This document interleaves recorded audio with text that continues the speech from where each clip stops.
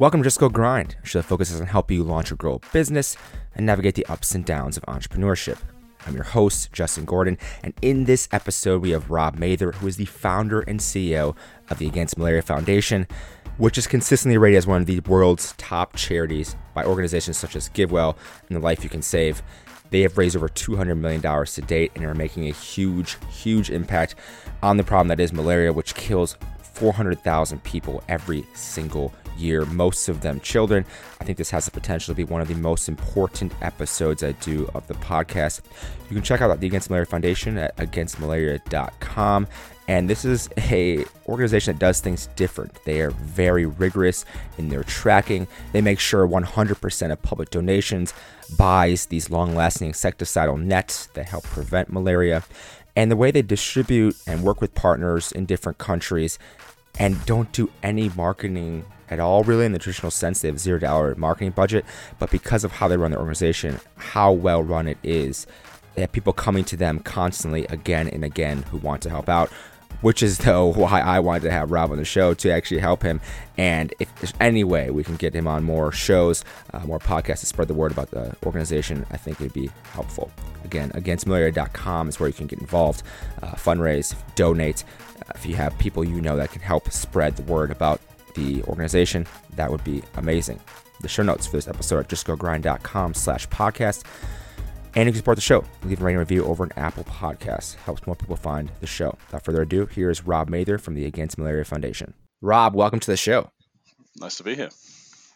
Yeah, happy to have you on here, and obviously talking about Against Malaria Foundation, which has done incredible work and raised nearly $250 million and 108 million nets for fighting malaria. But how did this all get started, Rob? AMF got started because I'm not very good with a remote control of a television.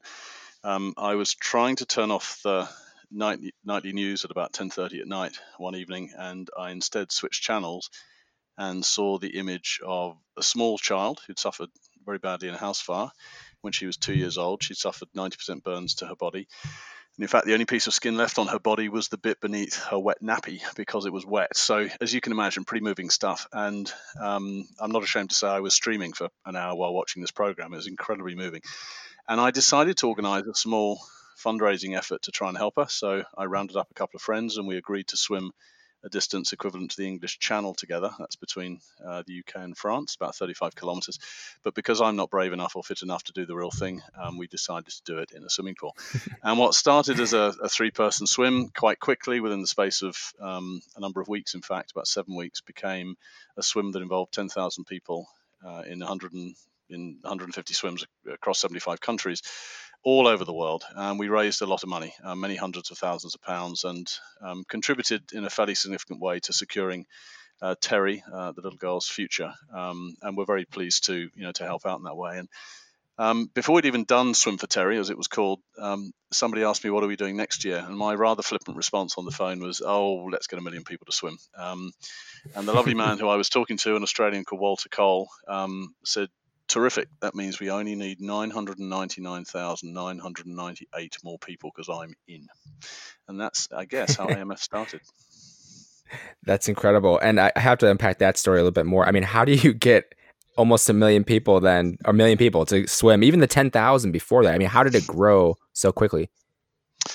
Well, the Swim for Terry grew because I spoke to my brother-in-law who was in Sydney, Australia, around the time that I'd seen the program about Terry, and we were talking about swimming, and I said, Peter, would you do a swim for me? Would you, get in a swimming pool in Sydney and swim a distance equivalent to the English Channel for a child who suffered 90% burns in a house fire? And his response was, how can I say no? And I spoke to my wife that evening and thought, I wonder if we could get half a dozen people in different countries around the world swimming in the same way, and then we can say we're ringing the world with swims for this child. Well, that was the sort of phrase that I thought of. And so, I'll keep the story very short, but I searched on the internet and, swimming New York, I was looking for a telephone number. Up came, a telephone number and a Steve Nelson. And I called Steve Nelson and said, hello, Steve, Rob Mather, daftest question you're going to get all week, but who the heck do I talk to in your city who would be prepared to round up a group of people and on this day swim this distance to raise money for this child, 90% burns in a house fire? And he said, the word he said to me was the same word that the other 6 people I spoke to over a period of about 36 hours, I spent probably a minute on the phone, 2 minutes on the phone with each of them was me. And I said, really? And he said, of course we will. And so that developed. And then I got a phone call from a guy who landed in Peru, who just sat on an airplane next to the brother of Steve, and this thing just took off. So, there is a Swim for Terry website where people can go and have a look if they're interested. But it was just a wonderful reflection of people's willingness to help, of humanity, if you like. And I was really, really moved by the whole thing. So that's how Swim for Terry grew, and people became involved. And then we moved on to trying to get 1 million people to swim.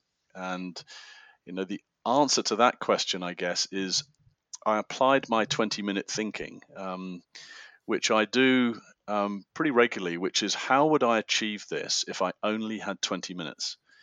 Now, you can have lots of thinking time, and you can do some research, and you can prepare. But once you sort of press the button, once you send the first email, once you pick up the telephone and make the first call, the thinking goes, you've only got 20 minutes.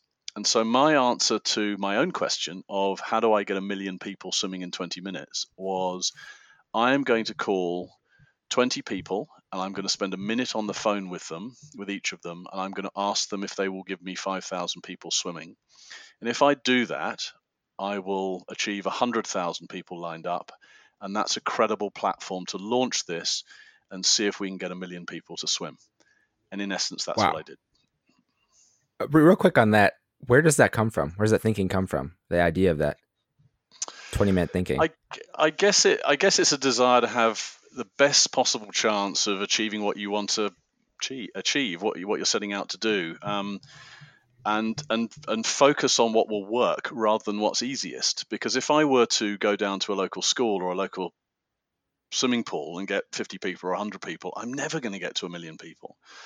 But if I escalate the scale and perhaps communicate the ambition to others who identified correctly might share that ambition and be in a position to help, then I have a chance, or we have a chance, because it's very much a we thing, of getting to these bigger numbers. So I guess it comes from, how can we have the best possible chance of doing something, and that might mean not focusing on what is at first blush easiest to do. Yes, it makes sense. And how did you choose malaria then as the issue to kind of tackle here? Well, when I was thinking, if we were to get 1 million people to swim all over the world, and it would be something where you had people involved in many, many countries, I just ran through a list of health-based issues. So cancer, heart disease, and one or two others. And I thought, no, first world, relatively large amounts of money going in to support them. I'm sure people supporting those causes would argue, more needed. But then I thought about HIV/AIDS, malaria, TB, landmines. I was interested in that. Fresh water, diarrhea, things that particularly and largely, particularly in the disease-related ones I've mentioned, affect the developing world, where you can have quite a significantly larger impact for dollars invested or dollars brought to bear. And when I scratched the surface of each of those, they fell away, apart from malaria. When I discovered that, I've traveled quite a lot in Africa and in Asia and India, Pakistan, and I've come across malaria. Not actually had it myself, so I consider myself to be lucky given the time I've spent in malarious areas. But once you scratch the surface, and 7 jumbo jets for 7 747s full of children under 5 were dying every day from malaria, and that's slaughter. And I thought, hang on a minute. That's a really big number. Who's doing something about it? And there were, to my knowledge, I could find no malaria charities, no charities that focused on malaria. Various charities that focused on malaria or were involved with malaria and supporting and helping, amongst many other things. And when I also discovered that the most effective mechanism of prevention is a bed net, a long-lasting insecticidal net, anti-malarial net that costed at the time, 15 years ago when I set up AMF, $5. And I thought, that's what I think we should do something about. So that's in essence how I settled upon malaria. Yeah, and then knowing that you wanted to make an impact on that, because it's obviously such a massive issue. To that point, how big? You said 747 every single day. That's an insanely huge amount of people. With that, how did you decide that you wanted to devote your time to this? I mean, what were you doing at the time? Because people who want to make a difference, like, oh, they may donate a few dollars, but obviously you didn't just donate a few dollars. You decided to devote almost everything to this. Like, how did you decide that? Let me just capture the numbers, because I think you ask a very good question. I mean, the numbers are that malaria kills today about 400,000 people a year, and more than 200 million fall ill. So we're down from 2 million deaths 15 years ago, but it's still a significant humanitarian issue. And the 747s you mentioned, we were at 747s. We're now at 2 to 3 to 4, depending on exactly which numbers you look at. So we're definitely making progress, and 70% of those deaths are children under 5, and so on. And think about this: if we went down to the end of the runway at Logan in Boston, or JFK in New York, or Heathrow in London, and we saw 2 747s. I mean, nasty image I'm about to present, so switch off now if you don't want to have this image put in your head. But 2 747s full of under 5s crashing on the runway, and I said same time tomorrow, I don't think it would take many of us to say, hang on a minute, we've got to fix this. And we can fix it.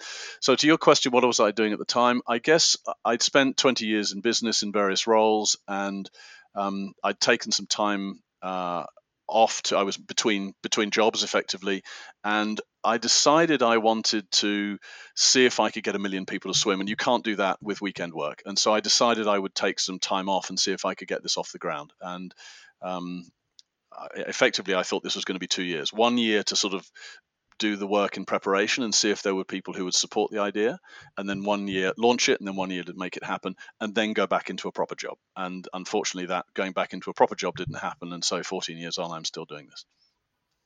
That's absolutely incredible. And then with that, obviously, it's not just you doing this. I mean, when you started this and tried to go full time into this, I mean, who was the team around you? How are you building that and having people help you? Clearly, there's people donating, but the team to help you even grow the Against Malaria Foundation. So initially, we were a very small team. In fact, initially, for that read for the first 10 years. A chap called Andrew worked for me. We worked together in the business that I worked for before I spent 5 years in this organization, and then was moving jobs. And he was my head of technology. And Andrew came on board pretty early on because he'd put together the Swim for Terry website pro bono, in his spare time, which I was very grateful for. And when I moved across to the malaria swim idea, see if we can get 1 million people swimming, I asked if he would be interested in joining, full time, and we do this together. And he said yes, and that was 15 years ago. So we've been working together for 20 years now. So it was the two of us really. So Andrew did all the technology stuff. We're really big on leveraging technology and designing things out in many ways. And then I did everything else. But it was with the help of a lot of people. So my philosophy here was, I don't want to raise money from people to pay for admin and central costs, because I think it's much more attractive to all of us if the money that donors give, goes to do the thing we want it to do, in this case buying nets. So I was pretty shameless in picking up the phone to organizations and saying, a lot more politely than I'm about to put it, but please will you help me, but I'm not going to pay you, because you don't need $5 more than a couple of kiddies in Africa need a bed net. And so in the early days, where I had a blank sheet of paper, in a sense, I had an idea, I had no business plan. I just walked into meetings with people and said, look, this is what I'm going to try and do. Are you interested in helping? And Citibank agreed to do all our, banking, pro bono, and Microsoft agreed to help pro bono, and PwC agreed to do all our accounting pro bono. And it is the same today. I mean, we, in a sense, don't pay for anything, because we've come across a lot of very terrific people in organizations who, they have kids, they know kids, they get it, and they can help. And so the team, in a sense, was Andrew and me, and then we grew the AMF to about $50 million a year or thereabouts, and it was about that time. So really, really highly leveraged, I guess, given that we had one cost within the organization, and that was Andrew's salary. I mean, literally, that was it. We didn't pay for anything else: accounting, banking, legal, website translations, you name it. We didn't pay for anything, and so it was just Andrew's salary. So our central costs as a proportion of our revenues were, minuscule or insanely low. And then we've grown to 7 people over the last few years.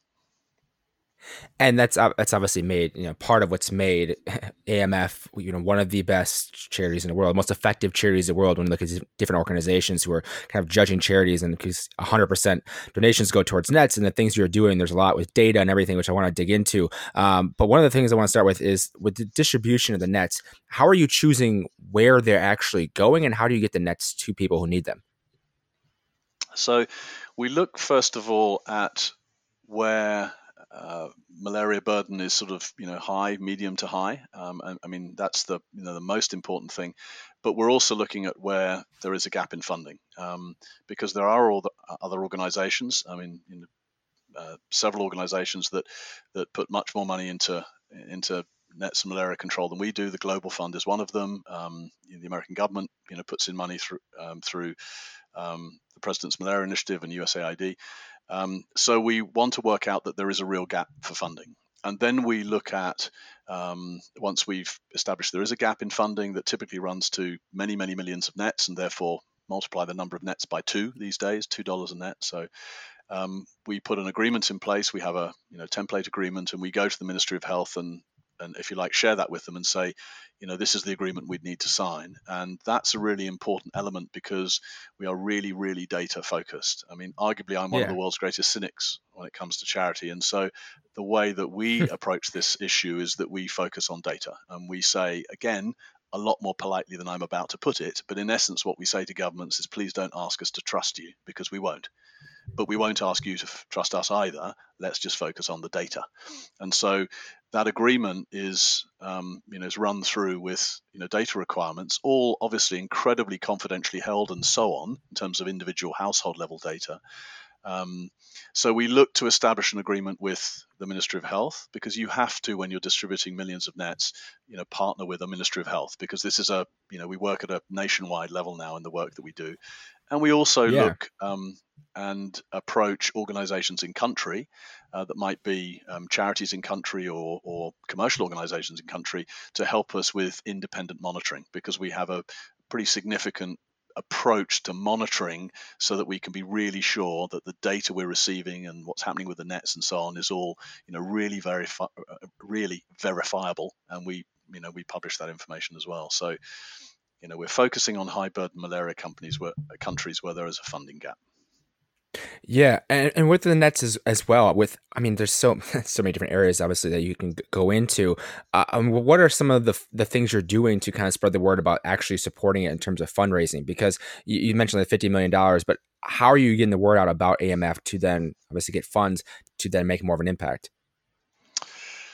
We're a little bit unusual in that we don't do any fundraising in a way that I think many people would imagine. We certainly don't do any marketing in a traditional sense. We've our budget line item for marketing is very precise. It's zero. We've never spent any money on marketing, and I guess the way we've gone around growing and continuing to raise funds is we've just focused on doing what we're aiming to do, and we hope, that work speak for itself. So the donors who support us, we're really keen to make sure that donors know what happens to their money. So 100% of the public's money goes to buy nets. Not a cent comes off the top, because it doesn't need to. So it doesn't need to pay for any central costs, because they're already covered by a couple of donors, and they're very low anyway, but they're covered. And we link every donation that we receive to a net distribution, a very specific net distribution. Imagine the distribution as a bucket that needs money in it. When we've agreed to fund 4.8 million nets for Guinea, so we've now got to fill it up with $9.6 million. And so we put donations in that bucket from any donors, and we can link them to that distribution on the website and lots of information. And so I guess we've taken a lot of people with us over the years. They've liked what we've done. We've always done what we said we do. In a sense, the first report that I give at every board meeting is to address the issue: have we, in this board reporting period, done everything we said we would do? And I think that's a really important, simple metric to hold us to as an organization. And that means we can report to donors that this is what's happened to your money. It's bought this many nets. It will protect this many people. This is where it's been distributed. And that's meant we've had a really, really healthy, very, very high level of repeat donations and increased donations. So that support from base donors that's increased, and word of mouth has been very important to us. And that, in a sense, is a very important bedrock of our support. And the second thing I would say that's been very important for our growth and leads to funds coming in such that we don't need to go out and do any sort of proactive fundraising is that the arrival about 10 years ago of the effective altruism movement, which some listening to this podcast might be familiar with, was very beneficial for AMF. And in fact, we have pretty good numbers on the impact that's had, and it's north of $100 million worth of support has come through people who follow and subscribe to the ethos of effective altruism. And so there are a number of organizations, Give Well, The Life You Can Save. There are others giving what we can. When they were around, a few years ago, they evaluated us. They asked us for lots of information. We were really happy to give it, or pointed to our website because it was already public. And their review of our work, which I think is a really good thing for AMF because it keeps us on our toes. It's the sort of reporting I think really it holds us to account, if you like. Has meant that people have said nice things about us and directed money towards us. So that's really been the source of our money. I have individual meetings with larger donors and so on, but mostly this is a very grassroots organization with lots of people in 189 countries that decide that we're a good place they have confidence in giving us money. Yeah, and that's actually how I heard about you, from 80,000 Hours, that book, and then leading to effective altruism, that whole movement, and kind of looking into it. And then I think at the end of 2018 started with the monthly donation to AMF, and actually looking at the tracking was incredible to see, like, oh yeah, you can see exactly what project it went towards and what country, which is a huge part of it. And how do you use data and technology, and how do you kind of track those things? Because that must not be an easy thing necessarily, but how does that play a role in that aspect of AMF? Well, there are two areas in which we track data. The most important one is the data that surrounds the distribution of the nets. So one of the key things we do, and we use technology for this in a variety of ways, is we gather information from every single household that we are going to distribute a net to. You might think that that's an incredibly expensive exercise. If I take an example of a distribution of 4.8 million nets that I mentioned a moment or so ago in Guinea, in Western Africa, you're looking at about 1.2 million households. Now, our partnership with the Ministry of Health there means that they activate the health system, if you like. So there might be a few people within a health center that will take several weeks in a part of a very organized campaign, centrally organized and spread across the country, where health workers go to every single household in a series of villages and gather information like how many people are here and how many sleeping spaces do you have. That information is brought back and ultimately is either collected on electronic devices, or it's paper-based information put into a database. We have therefore a very good we have sight of the data that's going to govern where nets go.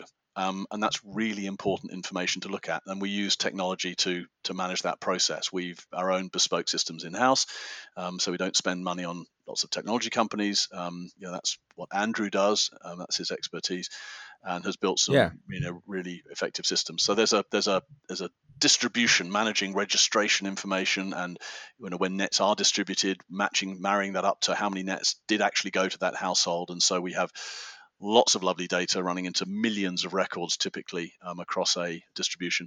And then we have a whole use of technology in managing many aspects of what we do. Certainly all the donation side of things, there's a lot of technology that's just manages, it's all locked down confidentially. We don't hold any credit card details, but donor histories of what money they've given to us, those histories are in the hands of the donor, so they can see exactly where their nets have gone. And then we leverage technology in other ways. So an example that has been really important for me a number of years ago is that we used to work with PricewaterhouseCoopers, and they used to allocate 3 people for about 4 weeks to do our accounts, and to help us with our accounts and prepare them for audit, because that has to be done in the UK and in America and in Canada and in Australia and 12 countries in which we're a registered charity.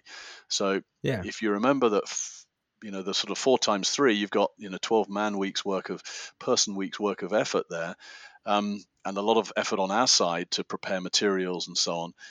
Our thinking, a bit like the 20-minute thinking I referred to earlier, was how do we not just get that down to, well, how do we get it down to 20 minutes? And the answer to that was let's use technology such that we produce our accounts and all the supporting documentation across 12 countries, within 9 hours of the end of our financial year. And it's 9 because I'm asleep for 7 of them. And then I write the commentary, sort of in the morning. And the point being, we've used technology to just completely design out, a task.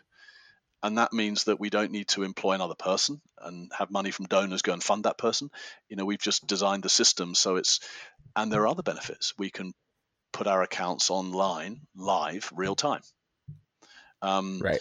And so that builds confidence, we think, or we're told in what we do, because we're being very transparent with what we do. So technology is a really, really important part of what we do, all the way from, the donations initially received, distributing them and managing that whole process, and indeed many of the admin and reporting elements that surround what we do. Yeah, and that makes it obviously one of the best charities because of that. There is a level of trust knowing that everything with their money, one, they know where their money is going. When people have devoted funds to AMF, but also they know that you guys are doing a good thing with what you're doing, running the actual business behind it, or like the organization behind it, and with AMF as well. I mean, there's many challenges, I'm sure, but what are some of those challenges that you've encountered over the last 15 years of running this? Oh, that's a good question. I sort of think we haven't had any. I mean, is that am I allowed to say that? In the one of the things that I guess I did right at the start was I approached people and said, please, will you help? Would you offer some advice and guidance? And I guess a sort of wider team was built, a volunteer and a pro bono team. And we didn't really have any problems with that. And so we built this wonderful group of supporters who assisted. And that allowed us to move forward. We gained money through World Swim. I phoned 20 people and 20 people said yes. I'm not saying there wasn't a lot of hard work and research and thinking about how I'm going to approach people, but 20 wonderful people said yes. So we had World Swim take off. Strategically, I had 12 people giving me 5,000 swimmers when I then phoned the president of Speedo and said, can I come and see you? And because that was the right point at which to call him, a lovely man called Simon Ryder.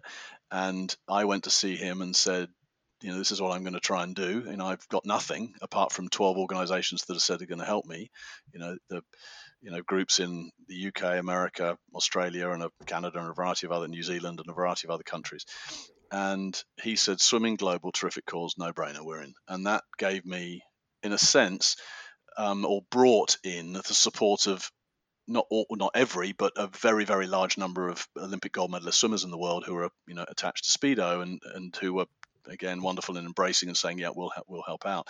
So I guess World Swim Against Malaria and then ultimately AMF grew sort of quite smoothly.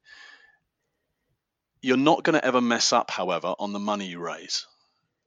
You might raise less than you hoped. Where you mess up is on what you do with that money, and in our case, operations. And so, I guess the answer to your question is, what the challenges are along the way. There have been challenges in making sure we do a good job of identifying exactly where we're going to spend our money, who we're going to partner with. When we're dealing with partners, we've got to do a good job, and sometimes it is a challenge to, you've got to look at the leadership of organizations, their experience, the resources, their attitude to accountability, and in that domain, you don't always find, the right organization to work with in the first interview. You've got to go through a number of people before you say, aha, these are the people we want to work with there. I think accountability is something that comes with a cost, as viewed by some of the countries we're operating in, because we're requiring them to do things, to share information that they're not, normally doing or haven't done before. We've come across really good people in almost all of the countries we've worked in who get it and say, we understand you wish to be accountable, and that helps the flow of funds such that you can fund nets for our country. We don't collect this information, but we're prepared to do it because we can adjust our systems a little bit, and we're happy to share it with you. And so sometimes there are challenges around taking our partners in country from a place where they're doing things in a certain way, and we'd like them to do them in a slightly different way, not a way that completely changes what they're doing.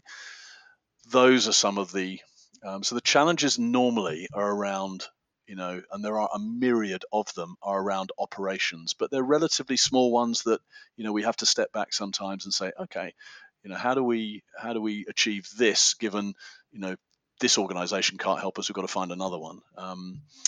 But we've been, I'd say we've been fortunate in that we've had a lot of people buying into what we wanted, trying to do, and have helped us, and that's really smoothed the road. Yeah. Rob, how do you kind of view short-term versus long-term thinking with AMF? Well, we do both, and I guess we allocate, I hope, enough time to each, and I guess we prioritize our time as necessary. I mean, I'd say that overall we do short and medium-term thinking. So, an example of that would be, short-term thinking is, how do we achieve X? How do we improve system Y today and over the next few weeks and months, because we want to be more efficient in how we do something. And I guess our medium term might be, in which countries is there going to be a net need that we can help out with, and how do we prepare for that? Because we may be looking in terms of the medium term at funding nets that are going to be 18 to 24 months away in terms of when they're distributed. So we need to gather data, speak to people in country, or look at how we need to strengthen our own team internally at AMF in the next 6 to 18 months. And do we need to look out for individuals that we're working with in some way that are volunteering, and we might want to say, look, these are the sort of people that might be happy working within AMF full time. And I suppose when it comes to long term, we stay up to date as much as we can regarding issues that affect us in the medium and long term. So vaccine research, gene drive technologies, both of which could play a major part in malaria control in years to come, but aren't now, but there's work happening. So I think we're more in the short and medium term, dealing with things today and in the coming months, rather than thinking multiple years out. Yeah. And with that too, then, I mean, with obviously you're distributing nets all across the different areas in need, and ultimately it comes down to, is it just a matter of funds that you get more nets to cover every area? Like, how close are we to kind of filling that need? You know what I mean? In that capacity, like how much money would be needed to donate? You know what I mean? To actually, the answer to that question is hundreds of millions more dollars per year. I mean, the estimate at the moment is that the gap in funding for nets plus non-net costs, the non-net costs are shipping, registration, distribution, and we're roughly talking about $2 per net and $2 for all the other costs, so $4 for a delivered net, if you like, is going to be of the order of $500, $600, $700, $800 million over the next 3-year period, 2021 to 2023. And so divide that by 4, you're looking at 150 to 200 million nets. Double that number in terms of the people that sleep under each net, 2 under each net. You're looking at hundreds of very large numbers of people that with the funds that look as though they're going to be available, because they're in a sense allocated in advance by some of the major organizations and countries that contribute to malaria control. We're looking at hundreds of millions of people that are going to be not protected, and you can just, I'm afraid, run the numbers in terms of how many will die and how many will fall sick, and the loss of productivity, because if people are sick, they can't farm, drive, teach, function, and therefore they're not being productive members of society. I mean, this is a humanitarian issue first, but it's also an economic issue. In fact, it's a really good investment, because for every $1 million we spend effectively fighting malaria, we improve the GDP of the countries in which that money is brought to bear by $12 million. It's around that number. I mean, some people argue it's higher, some lower, but it's that sort of number. So we're looking at there's a big funding gap, and it's a challenge, and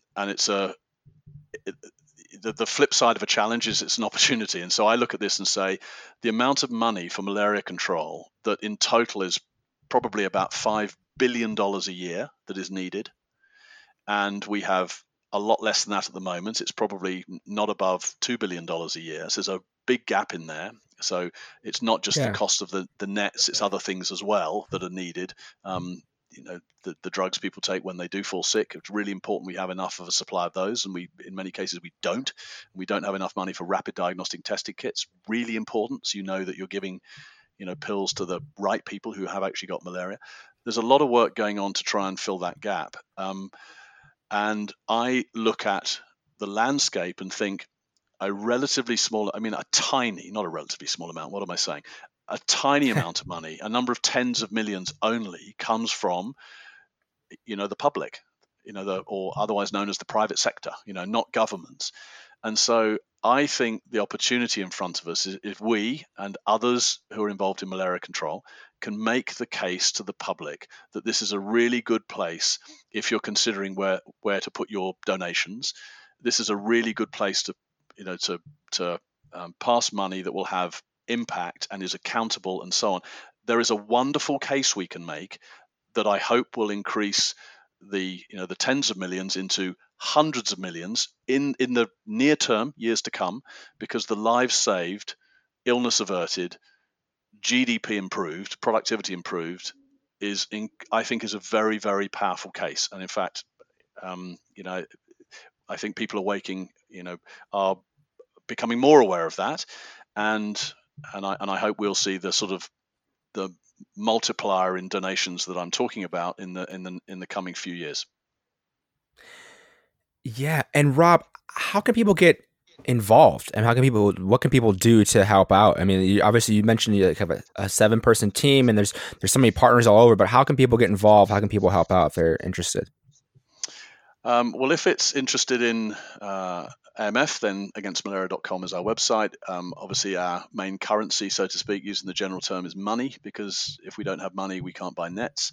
Other ways that people help is we often receive emails from people volunteering their time and expertise, which are great to receive. We can't connect with every volunteer, but somebody will come forward and say, I've got expertise in this, and I'm willing to give this amount of time. Have you got a need? And sometimes we'll go back to those volunteers and say, that would be terrific if you would be willing to take on this mini project over the next 2 months and do this. That will save us time or put us in a position where we've got some information earlier. So getting in touch and saying happy to volunteer some time. I guess my favorite meeting or dinner party would be if I could sit down with some people that have got very, very large amounts of money. There are people who are very fortunate in this world that have got many, many billions of dollars. Right. So I suspect there might be relatively few people in that category listening now, because there are relatively few people on the planet's surface that have that sort of those sort of resources. But people connecting us to individuals with very large amounts of money is a particular interest of mine at the moment, because we've got a $190 million gap in front of us, and we've only got a number of tens of millions of dollars to allocate to it. So I'm being slightly whimsical here in saying that sometimes people hear about what we do and they say, yeah, I'm happy to make a donation, but do you know what? I also know some people that you might like to talk to, or AMF like to talk to, who have got very significant sums of money. And I hope you won't mind me mentioning that, in that it's because of the gap being so large at the moment, we're wanting to try and continue to grow the bedrock of support we have from people like you and me who give $10 and 20 euros and 30 Swiss francs. That's really the thing that sustains us. But we're also interested in reaching out and coming across people who've got very, very large amounts of money who might be interested in hearing what we're doing. Yeah, I think that's incredibly important. And that makes me think right away to the question of, how do you then think about how you spend your time? You specifically spend your time in the organization, because in theory, you could have someone focused, you or someone else focused entirely on getting big donors that are those multi-billion-dollar donors that could help solve this, close that gap. How do you look at how you spend your time in the organization? It's a good question. And thinking about the fundraising aspect, I mentioned earlier how we don't do any marketing. In fact, one of the things that's been the case, I don't know whether we've made a mistake in doing things this way, but we've never gone out and we've never solicited for funds per se. I mean, I think I could honestly say I've never gone out and solicited for money and said, please will you give money. We generally like to do it another way, and that is we respond to people who approach us, because I think I just feel personally more comfortable that that's the right, that's the way I like to do things. If somebody expresses an interest in what we're doing and would like to hear more, then we explain what we're doing such that they hear more, and then of course it's their decision whether they would like to contribute and support what we do. So I guess I am the person who primarily responds to those sorts of connections with people who want to hear more from us.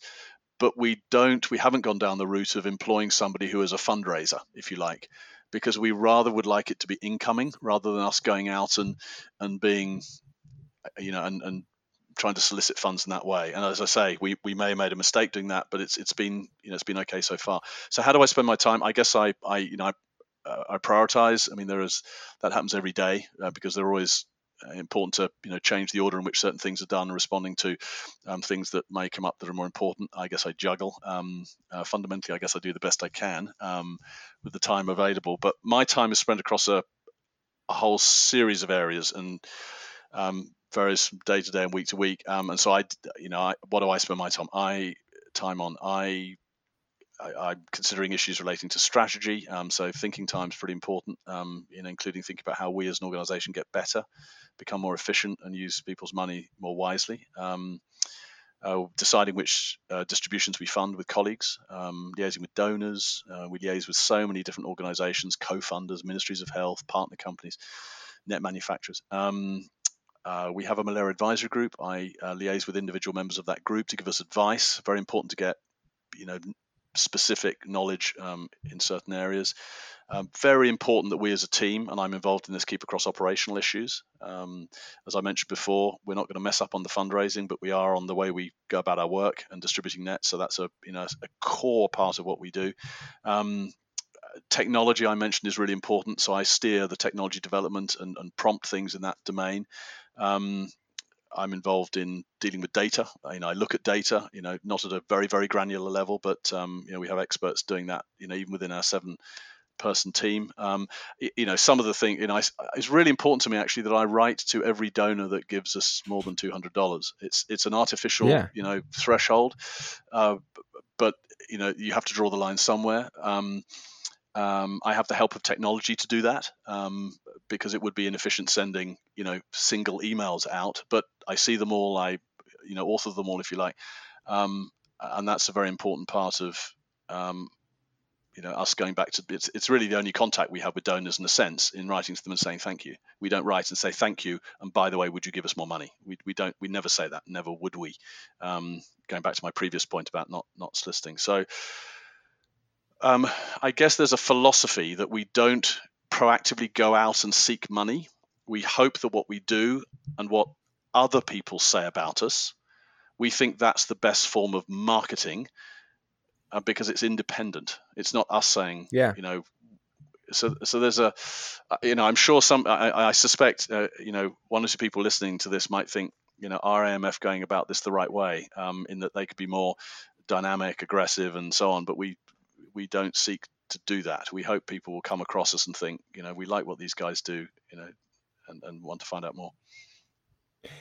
Yeah, and then people will do that for you. I mean, like I've obviously became interested in for a while, and then started donating. But then also, even more recently, as I reread that book and read more about what you're doing, it's like, okay, wait, how can we do more with this? It's obviously such a huge issue, and as you mentioned, you made so much progress already. Though through what you've done, clearly, whether people think it's the right way or not, you've done a lot and made a lot of impact through the way you have, and become one of the best charities because of what you're doing, and made such an impact. I mean, there's just so much you've done, and it's curious to see like what happens in the future. One of the questions we're thinking about too is, if someone wanted to either start a charity or thinking of an issue that maybe wasn't malaria, but one of the other issues you were kind of thinking of, I mean, what would you even tell them about that, or how to even start? It's a good question as well. I mean, often this is framed as as how do I have impact? I want to set up a charity. I want to do something. I want to have impact. And I often think you can have impact in all sorts of ways. It does depend on what impact means. I mean, doctors and nurses make an impact every day, on people's lives. They either save them or improve them. Teachers make a fundamental impact on their students and teaching them, inspiring them, and so on. But if it comes down to people are thinking about, charity, there's joining a charity, there's setting up a charity. I guess I probably think a little bit more about, joining a charity is perhaps, an easier one, and that it depends on people's, preferences and what they're interested in and what they're passionate about as to, who they might apply to and what role. If it's setting up a charity, and somebody feels that, they really want to go and set up their own thing and help in that way, often what I think is that whilst there is absolutely no size that fits all because everybody is different, I think for many people there will be relevance in building skills, particularly if they're, coming out of university or in their teens or in early 20s, over a number of years. And some of the things I reflect on over, people I've come across who in the charity sector who I think have been, really effective, really good at what they do. And if I would try and distill down to some of the things I've seen in those people, they clearly know how to get things done. They're very comfortable with numbers. They're really good at persuading people to support them. They are really capable when it comes to doing good analysis, which might, is not necessarily numbers analysis, but is identifying the things that matter, prioritizing, which leads to making good decisions maybe. They're good at negotiating well, which doesn't mean winning and somebody else losing, but negotiating well is often a win-win. It's a bit cliched, but that's the sort of thing that builds long-term relationships. Often the people I've come across that have set up charities or are very senior working within them is that they get on really well with people. They're really likable. They're nice. Often my advice to people is be nice.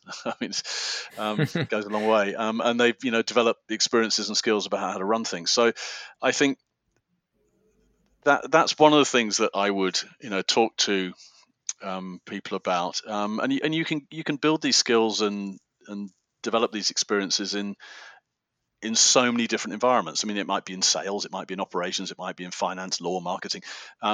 It might be in teaching, it might be in the manufacturing industry, it might be in consulting. It could be in all sorts of ways. I focus more on the sort of the skills people are building, particularly when I interview people and look, talk with people about coming to join AMF.